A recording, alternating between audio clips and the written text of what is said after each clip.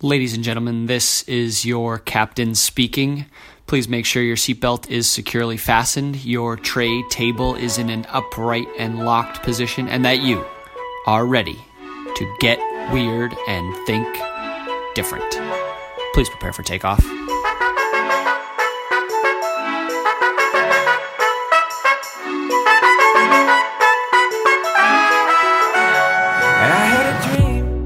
Today is Wednesday. It is January 13th, and we are back with another episode of Destination Different. So last Wednesday, there was a couple things that happened last Wednesday.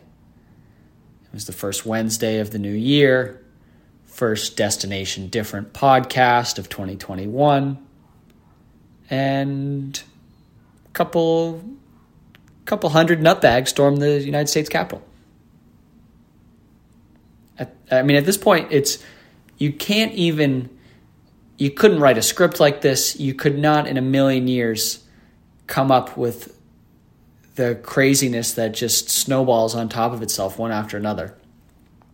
I don't even have much to say because it's like so preposterous to me that even happened that I don't even know how to react. So I've as best I can tried to put it out of my brain, and I was very, very, very thankful on Friday of last week to have the chance to talk to and catch up with my old friend Michelle, who is the guest on this week's episode.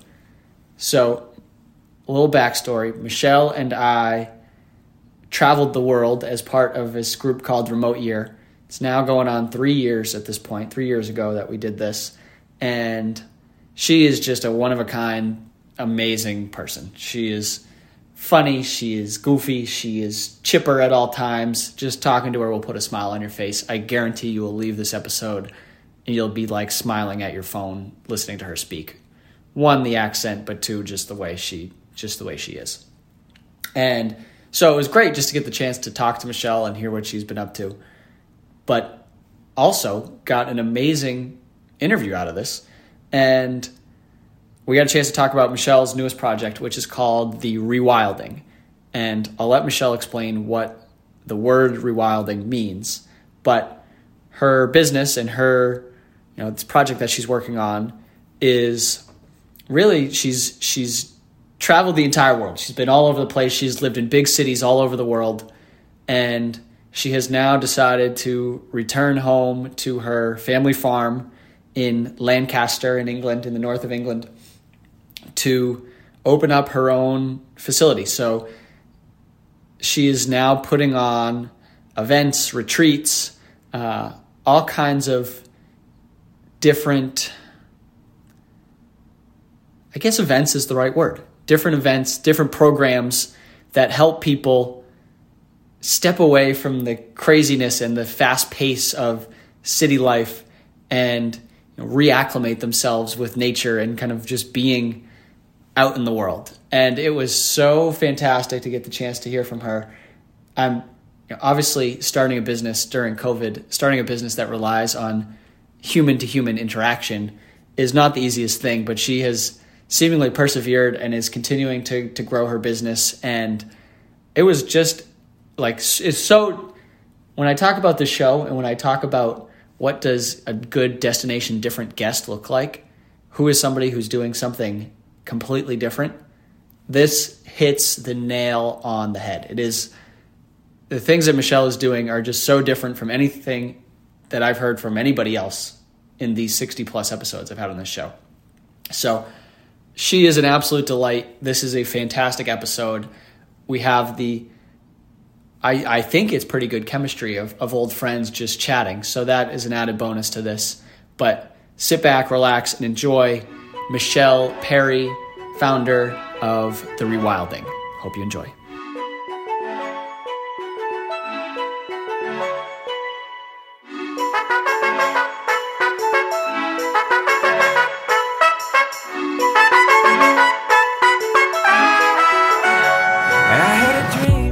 Word rewilding is quite a bit of a trendy word at the moment. So it's usually applied in the context of the environment.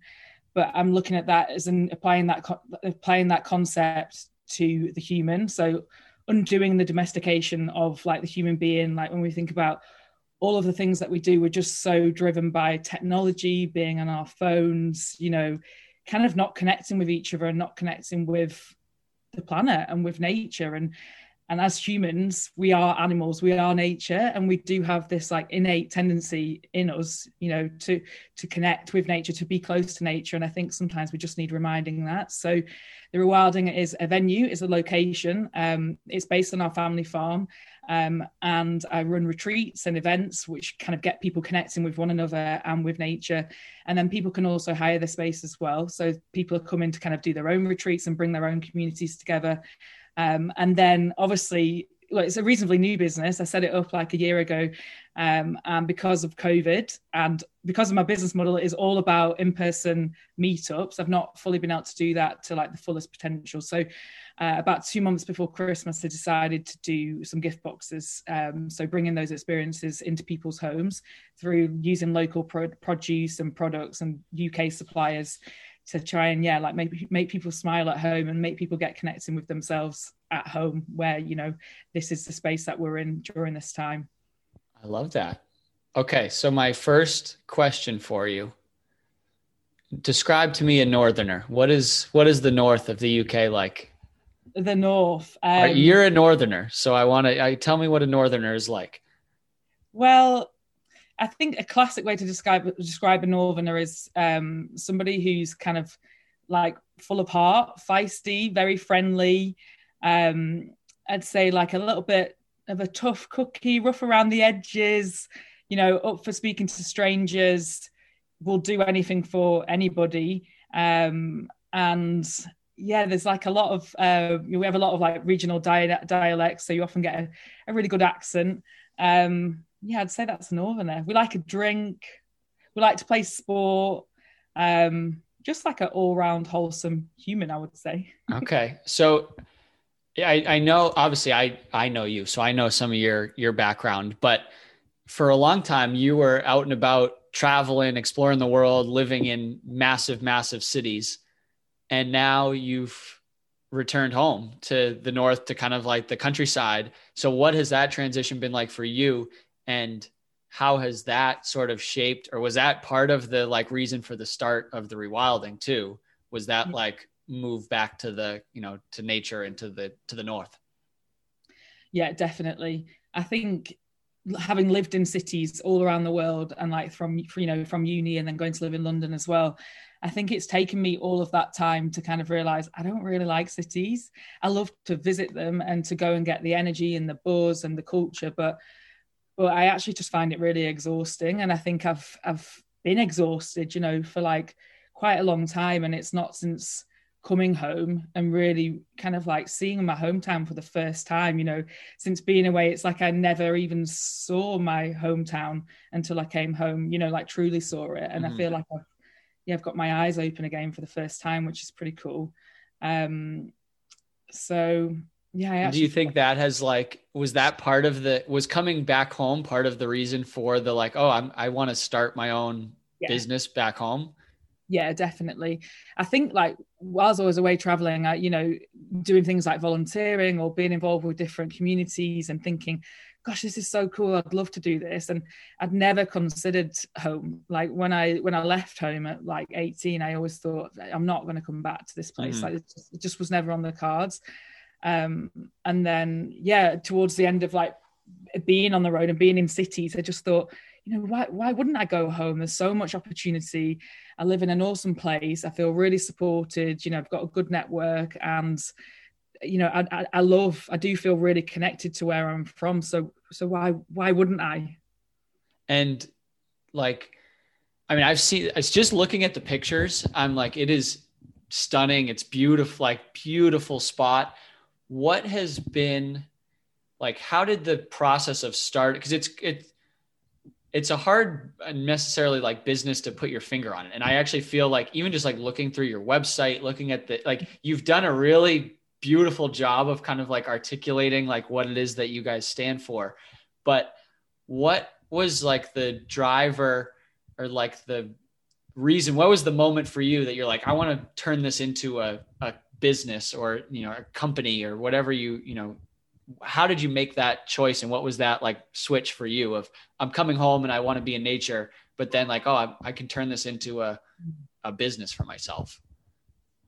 Yeah, that's a really good question, because I think you're right. Like this year during COVID, I've really tried to like narrow down and be a bit clearer on my messaging, because I feel like there is so much, there's other layers on top of what I'm doing with the rewilding, like I work on the family farm and we produce renewable energy, whereas like I don't really mention You produce what? Renewable energy. Oh, renewable energy. Yeah. Did I say thought that was some like new hot trendy food item or something. So there's things like there's other layers to it, and I know that whenever I have been describing it in the past, it's definitely confusing, and because in my mind, in my sort of 5 to 10 year vision, it's all very clear about like how I want it to be and how I want it to evolve. But like I kind of how I got to that point was probably just like the past sort of 10, 15 years of my life. It's all of those experiences that I've had through travel, through being part of different communities, and bringing them all together really, and kind of like knowing the benefits and knowing the value that I've got from being part of a community, and really kind of like wanting to bring those nuggets into my own community, into my own location, and really share that, to be honest, and get other people involved who are, local people from, my immediate community, and also like global community as well, to have those potential cultural exchanges and knowledge exchange. Like, some of the things that both you and I have experienced through travel,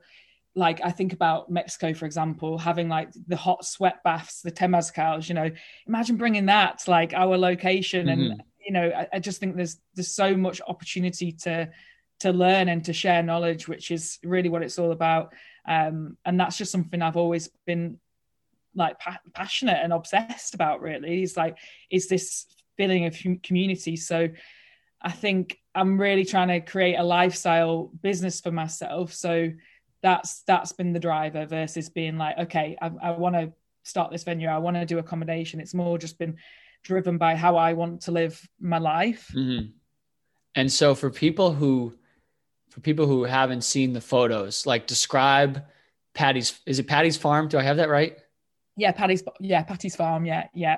Describe that, like describe the space, because obviously that's a huge part of this experience as well, as kind of like stepping into this world and this like location. So describe that a little bit. Yeah, definitely. And actually, just going back to that question about what is it to be a northerner, I'd say in the north of the UK, it's much more wild and rugged, and that's like our location where we live is more wild. Like I live directly on the seawall on the coastline. But when you think about the coast, you might think about like beaches and having a cocktail, whereas it's not like that at all. It's rugged, it's raw, it's quite marshland, and we have one of the biggest tidal plains in the world. So we have millions and millions of migratory birds and typically wading birds. So like at the moment, you're getting woken up at midnight through flocks of geese kind of coming to take their spot here for winter. It's beautiful, really. We get epic sunsets, and it's cold. It rains a lot as well. Like you can't deny that. But it is really, really beautiful, and particularly where we live, we are literally at the end of the road, so you can't go any further you can't go anywhere else. So it is quite remote and rural, but then we're 10 minutes to the city as well. So that's pretty cool. And then you can see from like out of my window now, I can look out onto the Lake District Hills, which is like a UNESCO World Heritage Site. So that's just full of mountains, and they're all snow topped at the moment. So it's pretty well located in the UK. We're like bang in the middle. And then you've got like Blackpool, which is a bit like the UK Vegas, if you will. It's a bit of a cheesy place, but that's just like about 40-50 minutes down the road. And then also like we have what's called the Forest of Bowland, again 15 minutes up the road, which is where Tolkien, who wrote Lord of the Rings, got a lot of his inspiration from for writing those books, which is also quite cool. So you set the scene a little bit, and from what I can understand, it's like this space is sort of like the home base, and you're looking to put on events and retreats, and you do dinners and you do yoga, like what are all the different types of activities that you're looking to sort of bring into this, your beautiful space here? Yeah, definitely. And I didn't say like about the actual the building sort of space. So what we've kind of designed in our events room, in our retreat room, is really like we've kind of foraged for items from nature to bring those in. So like really bringing that outdoor feeling inside.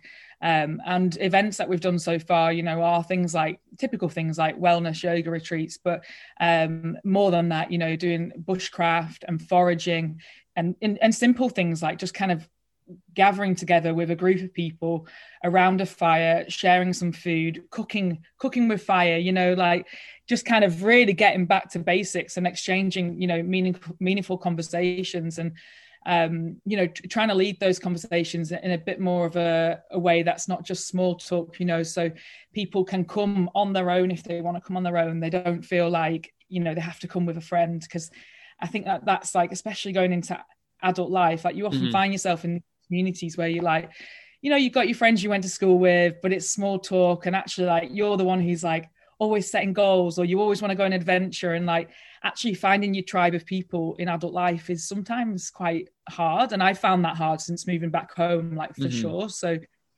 really trying to like foster a place which is inclusive and focused on community, where people can come and do those things, and also where people can come with their own ideas, if they are working on something, and experiment with that as well.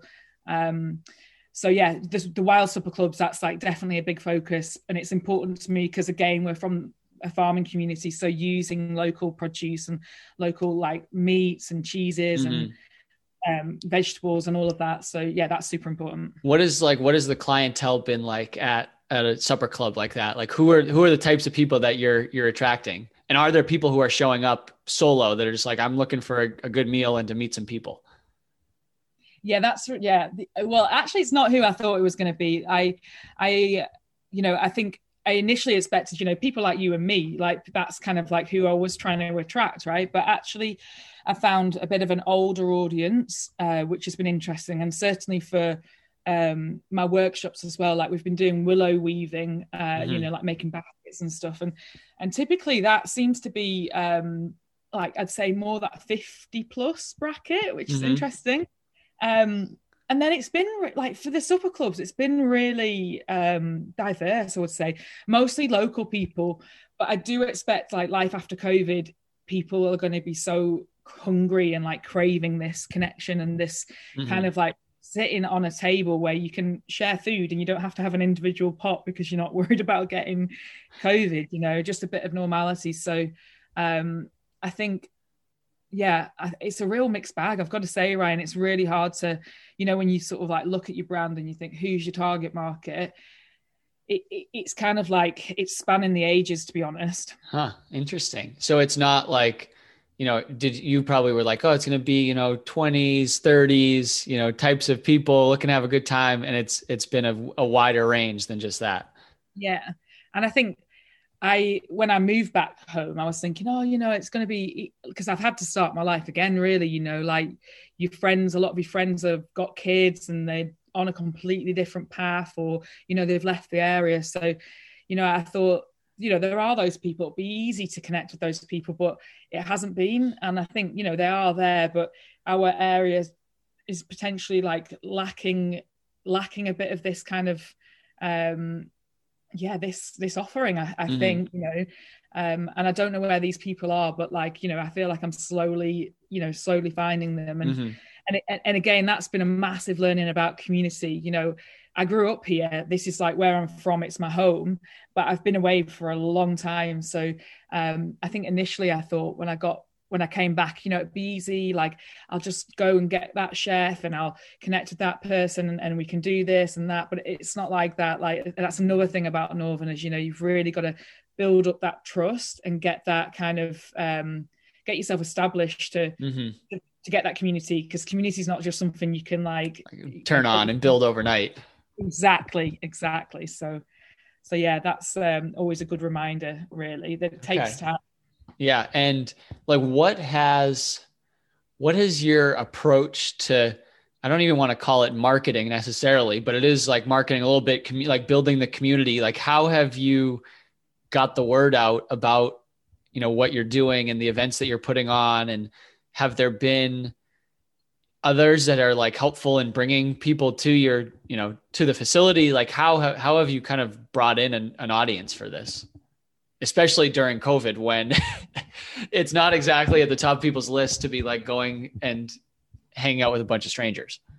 Yeah, that's true. I mean, I've kind of gone through the classic methods of social media, but I think the people who have come and had an experience at our spot have definitely told other people, and that's kind of, for me, word of mouth is the strongest form of recommendation. Mm-hmm. Like, if somebody tells me they like something, I'm like, right, I'm gonna, who I value their opinion, I'm gonna go and do it. So I'm just making sure that everybody who comes here, they have a really, really special experience, and then they will go and tell their friends. So I guess that's the strongest form. But other than that, I've been doing social media, and actually at the first lockdown, I thought, right, what am I going to do here? I'm just starting my business. Like, what am I going to do? And a woman I know called Sally, who has a company called Brandable & Co. She is somebody I was in a community with, like back in London. And my mentor, Rob, at the time, he said to me, Michelle, your website looks like what it looks like to be, what I imagine it looks like to be inside your brain. And I was like, oh my God, I need to change this. Not a place I want to be. I need to change it, because obviously, like, there's so many things going on. So I connected with Sally, and then she really helped me, like fine tune my brand, and we've come up with a bit of a plan. So, trying to get on doing things like podcasts, or sharing guides or snippets of information or newsletters is kind of like how I've been trying to build up my audience and my community. And then actually, when I got back, I started what's called a mastermind group. You probably know mastermind groups, accountability groups. And that was really good. But again, I feel like it was really quite hard to connect with or find those people in my area to come to that were like, both wanted to make friends with people, but wanted to share stuff. And it wasn't just like this kind of stuffy suit and tie networking event, which is what the city is most like probably used to.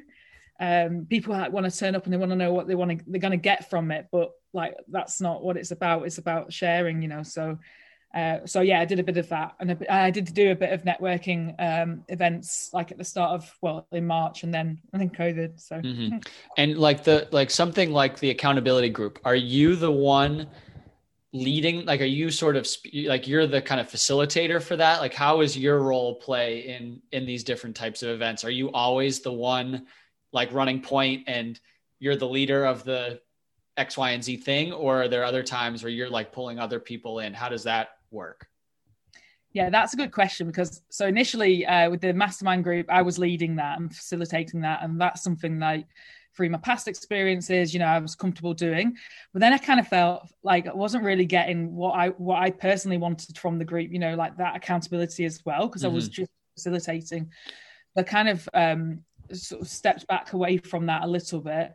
And with all the other events that I like that we're hosting, I'm really getting experts, because that's been something that's hard to let go of, because you only want to have the best people. And also I can't do it all, because I'm not skilled enough to do all of these different things. And accepting that is like a big part of, being able to grow and move forward, I think. So that's been part of building like my local network. So, I've been lucky to find, like, we have a Wim Hof instructor who's like traveled with Wim for like, I think like 3 or 4 years or something. So, using people like that to come in, and then I'd be like the middle person putting it together. So I'd put like Emma doing her breath work with like a nature connection, and then I'd like facilitate the day and like why we're there, and the food kind of aspect of that. So you're sort of like, in some of those cases, playing more of like the host hospitality role, and some other expert is kind of coming in and like leading in whatever it is that they, yoga, breathing, meditation, whatever it is. Yeah, definitely. And I think that's kind of like, well, in my opinion, is the magic sauce, because, you can go to these places or these venues, but I think what I do really well is like create the space so it's really beautiful. So, you know, like it sounds silly, but just like your little touches, like having your candle or bringing the greenery in and making, so when you walk in that room, you're like, whoa, I've never been anywhere like this. Or like, I mean, even looking at some of your, like the table settings, like it's not just like a napkin and a fork. It's like the beautifully folded napkin. There's a little flower. There's like, it's really beautifully done. Like, is that your kind of, that's your calling card? Yeah, exactly. And I think like that's what I think, because I'm you know, I'm starting out, I can give that time to do that attention to detail. And I think that's probably what, you know, bigger businesses or like a restaurant in town where they, you know, they're limited by, you know, if you do a conference or a networking event at a Holiday Inn, like it's a room with white walls and a horrible divider and pastries for lunch, you know, whereas like that's not what we're about at all. It's really like that experiential, you come and it's quality, and yeah, you get that kind of wow factor. You just made me think of something. Like right now it seems like it's a lot of like it's an individual coming to you or an event. Is there a hope that you could do corporate events or team events? Like, is that a part of the plan as well, to do these bigger, like I could see my team at work being like, oh, I want to go, and the 12 of us are going to go and do a goal set. What, like, I don't know, it could be anything, but is that part of the plan as well? Yeah, definitely. And that's actually how I initially sort of thought it would go. But when I started doing my market research and I was ringing around businesses in, you know, Manchester and Liverpool, which is like the next two bigger cities, and they're like an hour drive from where we are. And I was ringing them, you know, asking, what do you do for your corporate away days? And actually the answers I was getting were like, you know, we just go for a big piss up and we all just go and get boozed, or sometimes we go to Ibiza. And I was thinking, this isn't what I want. This isn't what I'm trying to do. So whether it was like I was asking the wrong questions, potentially, I was maybe talking to the reward team, whereas I should have been talking to like the learning and development training team. So that was a big learning, but 100%, like I would love to do more things like that. And I think for those teams, like versus being forced into an away day in an office space, also in the same city that you're from, you know, I think that's not where you have those connections that are really meaningful for team dynamics. They happen around a fire, sometimes after having a drink or doing something that's a little bit uncomfortable or that you've not done before. And I don't mean like blowing up a balloon and like passing it through your legs or creating a tower out of it, but really kind of like being thoughtful and intentional and like connecting meaningfully, you know. So 100%, I'm so up for that. And I think workplaces absolutely need that. I can 1000% see like my company would want to do something like that. I'm over, Ryan. I'd do that in a heartbeat. Like, what for you, maybe it changes over time, but like, what does the business model and like the financial model of it look like? Because I think a lot of times, at least other people I've had on the show, it's interesting to ask, like, what is the financial dynamic of it? Of, you know, this is something you're clearly passionate about. It's something that you love doing, but at the end of the day, like, you probably need to make a living off of it as well. So like, how does it work? You know, are people paying a ticket to come to a supper club? I work in cider. It's like, that's all I can think about. Is there, you know, a fee to just hold the venue? Like, what is kind of the business model side of what you're doing? Yeah, that's a really good question for me, because I'm so driven with like the purpose aspect of everything, and it is really important to obviously make money, because that's what we're trying to do at the end of the day. And that's where like having a mentor and working with Sally specifically has been really helpful. So the kind of making money aspect is through hiring the space out, and then also the retreat. So being that host and, you know, either doing a blanket, you know, like like a dry hire where people can come in, do their own thing, but also kind of adding value to that and adding my services, whereas like I curate the space really beautifully, or you know, sort out the food and the menus and that type of thing. So That's like that's the financial model, is through the, you know, hiring out the space and then providing that service. And then now I've launched my gift boxes just before Christmas. That went really well, like a lot better than I expected. So now we're in this next lockdown. That's what I'm spending the next 2 to 3 months really focusing on before we can start to pick up with in-person stuff again, because I think there's like a real, I've really enjoyed doing it, number one. And what's in those gift boxes? Like, what does that look like? Yeah, so the idea of those was to bring the experience to home. So I did like one which was kind of like an easy win, I've got to say, more like a self-care box. So you get the box, and I've kind of infused it with nature. So put like things like feathers and pine cones and things in there. So every box is really like lovely to open and explore. And then inside there's like little activities to do, like grow your own veg, you know, and then I kind of have a bit of guidance in there. So like put the kettle on, use the QR code, get the Spotify playlist going, like create this space for yourself, like the candle, that kind of thing. And then I love a lady that I've connected with this year. She does she does facials for people, obviously not being able to do that. So she does a virtual facial. So we put the products in there, and then, you know, she then guides you through how to use those products by doing a virtual facial, which is it's been really cool. But my focus this next year is to do ones that are focused around the seasons. So like how to connect and live more within the seasons, or around like the earth elements. So what's the winter box going to look like? So the winter box, I know I haven't got this out, which we are in winter, so we should. So that will have like classic in there. I want to put like a healing balm in, because, you know, obviously your skin gets kind of dry and cracked and stuff. So there'll be like a lip balm and candle, chocolate, book, that kind of thing, to create that kind of, you know, cozy feeling of, you know, being inside on a wintry, rainy day, and creating this really nice space for yourself. And then in there I put, I'm just actually working on it now, it's like right next to me actually.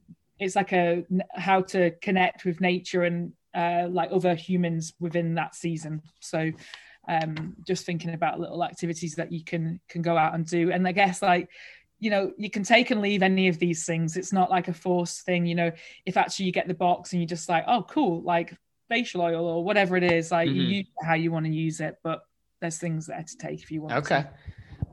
One question that I've been dying to ask you, because, well, I know you and I have some background, but so I mean, at the end of the day, what you're kind of working in a certain extent is like the hospitality industry. You are providing a service for customers, and there's the old adage that the customer is always right. And in working in doing this, how has that been, like, where you are basically, you know, you're trying to put on this great experience? Like, have you had any super negative experiences so far where you are dealing with somebody who is whining or complaining or causing a mess, or like, how has that, the kind of not so glamorous side of things been?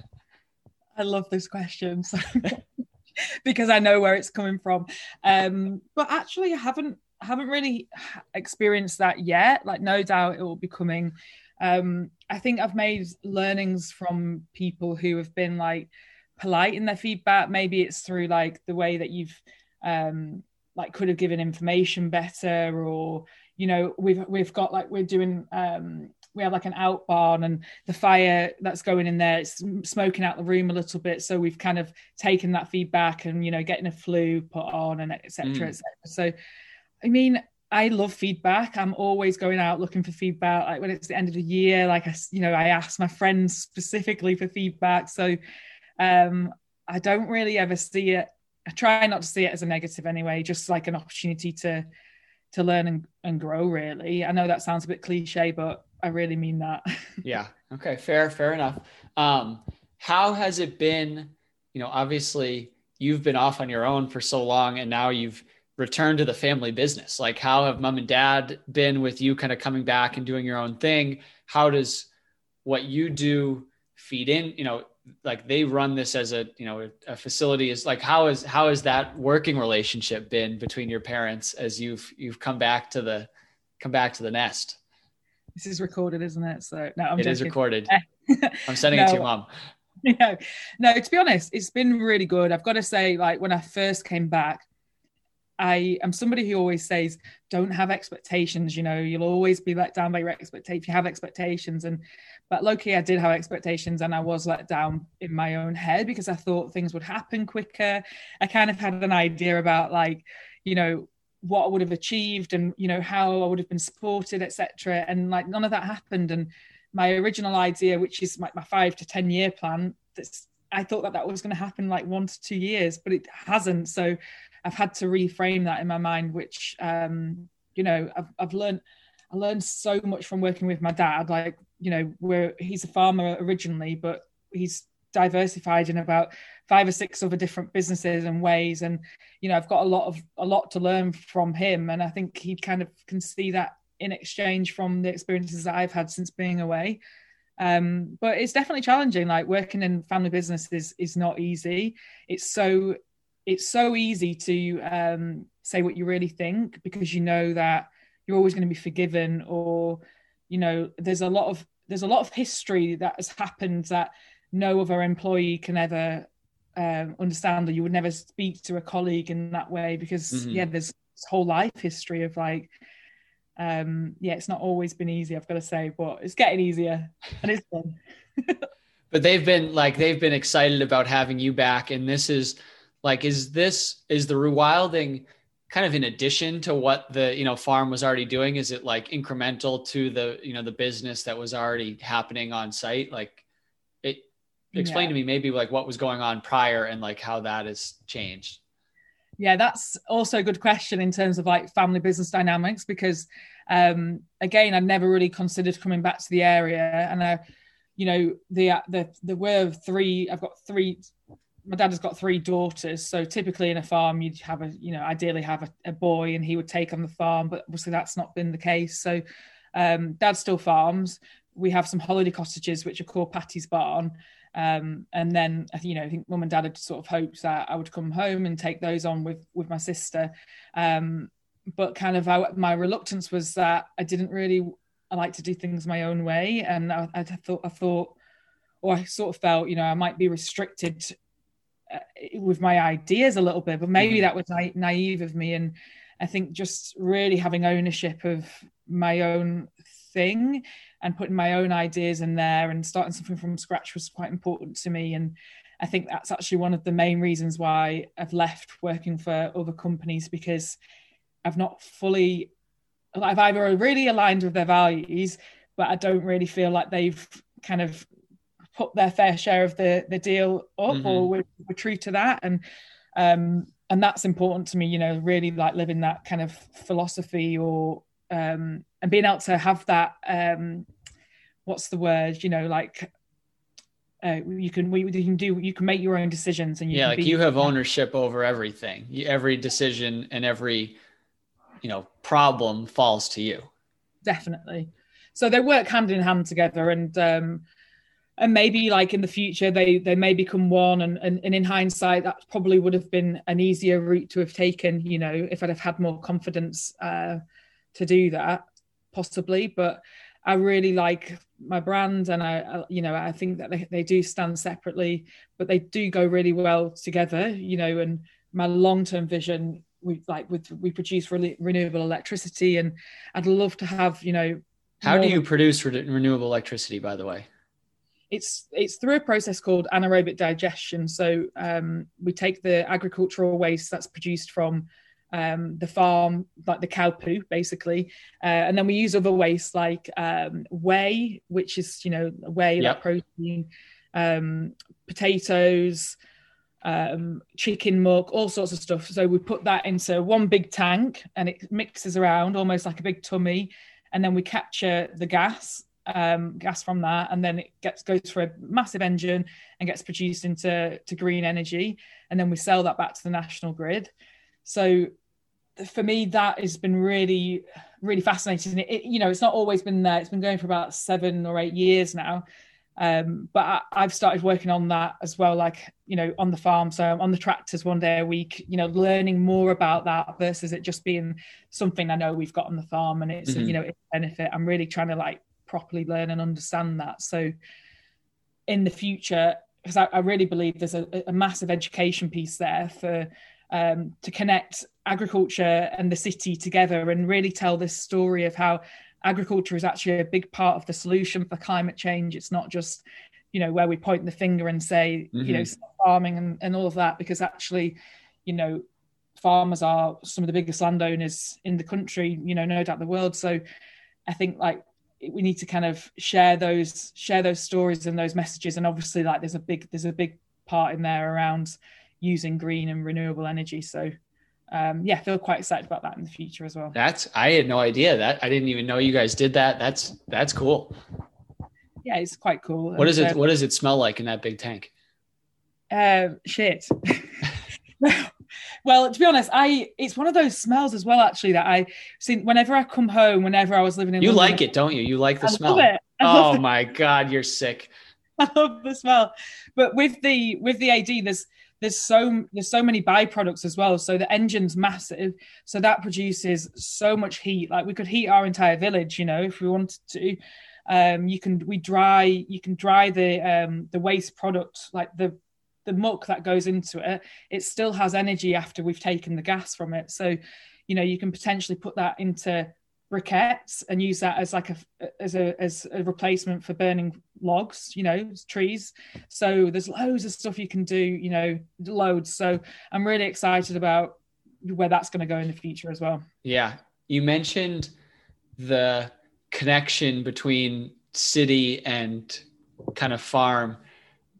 I'm curious a little, like, I know that part of the rewilding process is like, you know, that transition from this like helter-skelter hecticness of the city to the, you know, nature and that place. Like talk a little bit more about that and the dynamic between, because it sounds like where you guys are positioned too is you're not far from cities. Like it's not like you are in this like remote village that's thousands of miles from anything else. Like you have pretty easy access to city areas. And so like, what does that connection mean for you? And like, how is that part of the future of the rewilding? And I have a follow-up, but I'm going to hold it. Yeah. Cause I'll forget the first bit. But I think for me, that's what it's all about. It's about people reconnecting, especially people who live in the city. You know, actually we are animals, we are nature. We're not meant to be, we weren't designed to be, you know, always on technology or living in these big skyscraper buildings and being surrounded by like, you know, fast cars and you know, you just think about how much you've got to process just walking down the street in a city. It's just chaotic, you know. So really kind of, I think actually when you think about my target market, it is people who live in the city, you know, to come to the countryside to kind of undo and slow that pace right down and just kind of like be with yourself. You know, when I've had friends who have like come from the city and I pick them up from the train station, I can like literally get in the car and I can feel them like vibrating like a battery, you know, because they're just so charged from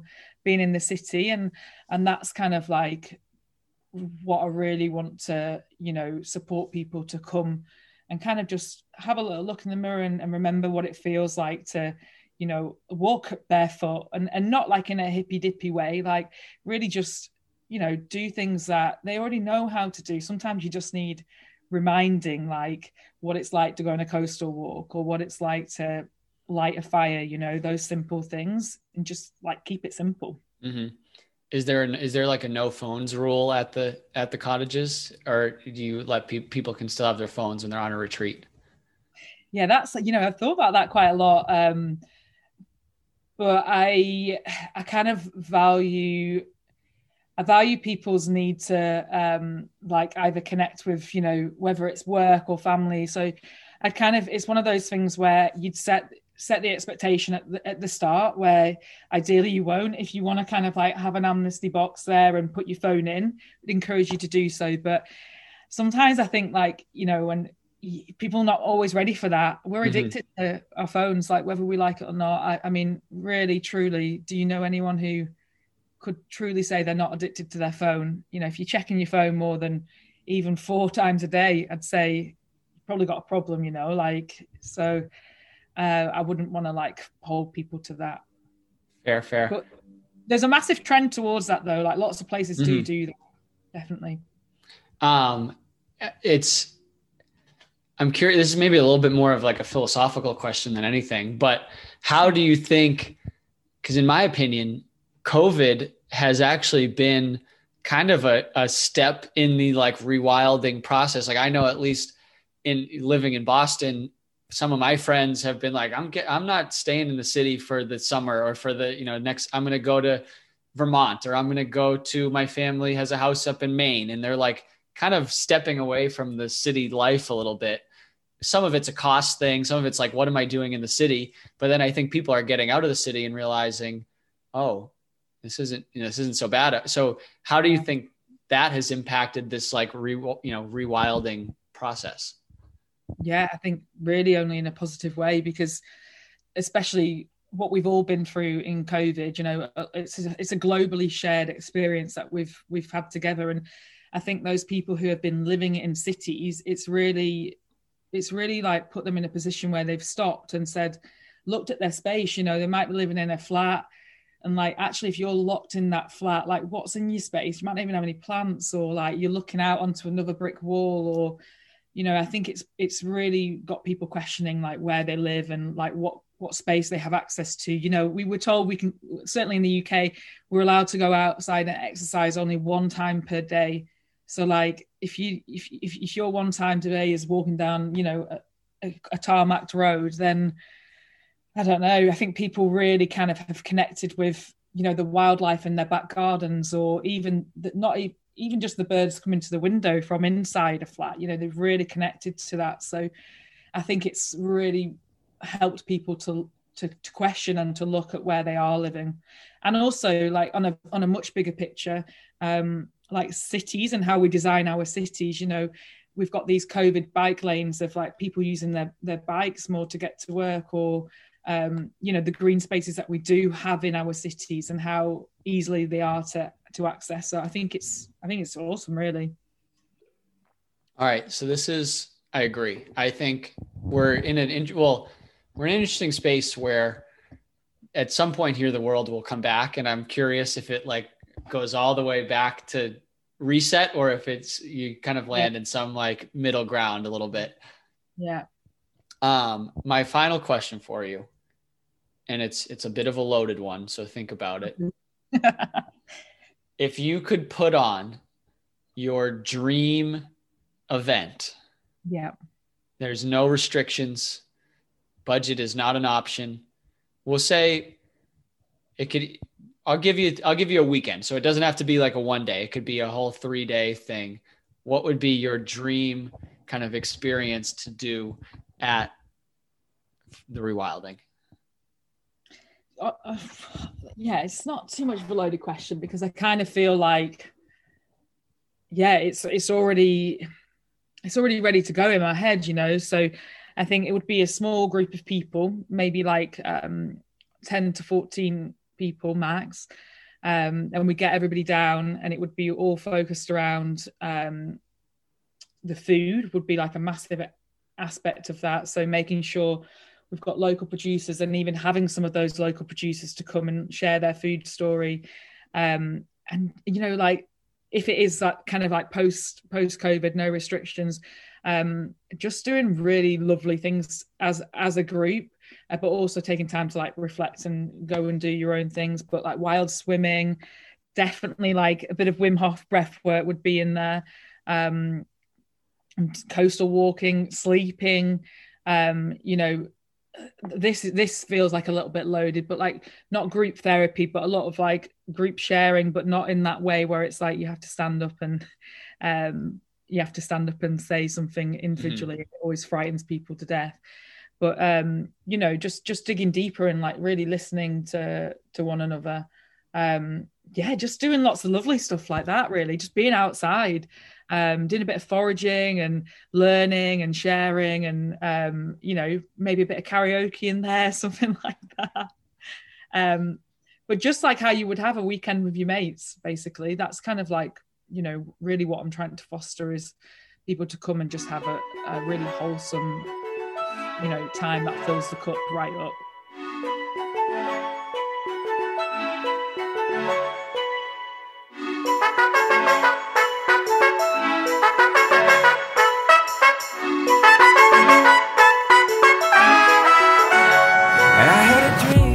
That is a wrap on this week's episode of Destination Different.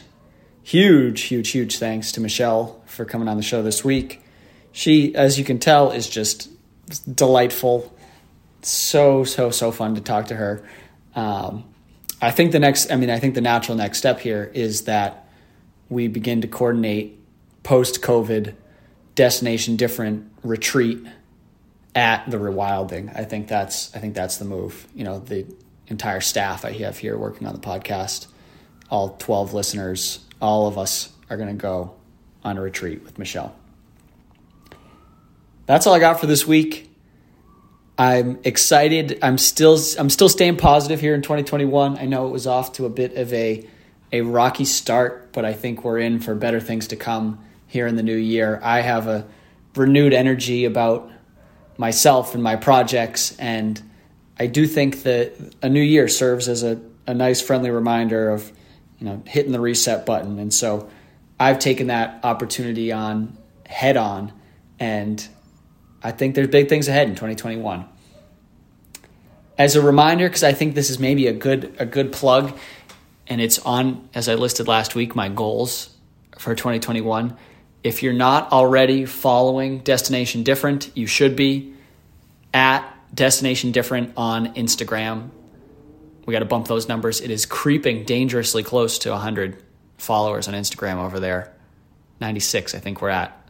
I think we can get 4 from this episode. So if you're not already, stop what you're doing, pop on over to Instagram and follow Destination Different, where you get clips from every episode. You get a little behind the scenes with me, and it's a good place to keep up with everything that's going on the pod. So that's it. That's a wrap. We'll be back again next week, next Wednesday, for another episode of Destination Different. Until then, stay weird.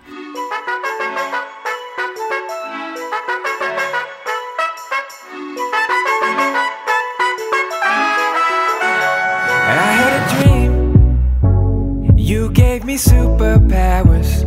We fell in love for just a couple hours. I can't tell the difference between what's fake and what's been missing. Often I'm misunderstood, so I'm looking for a better me. This is your love song, baby. I hope that you know the words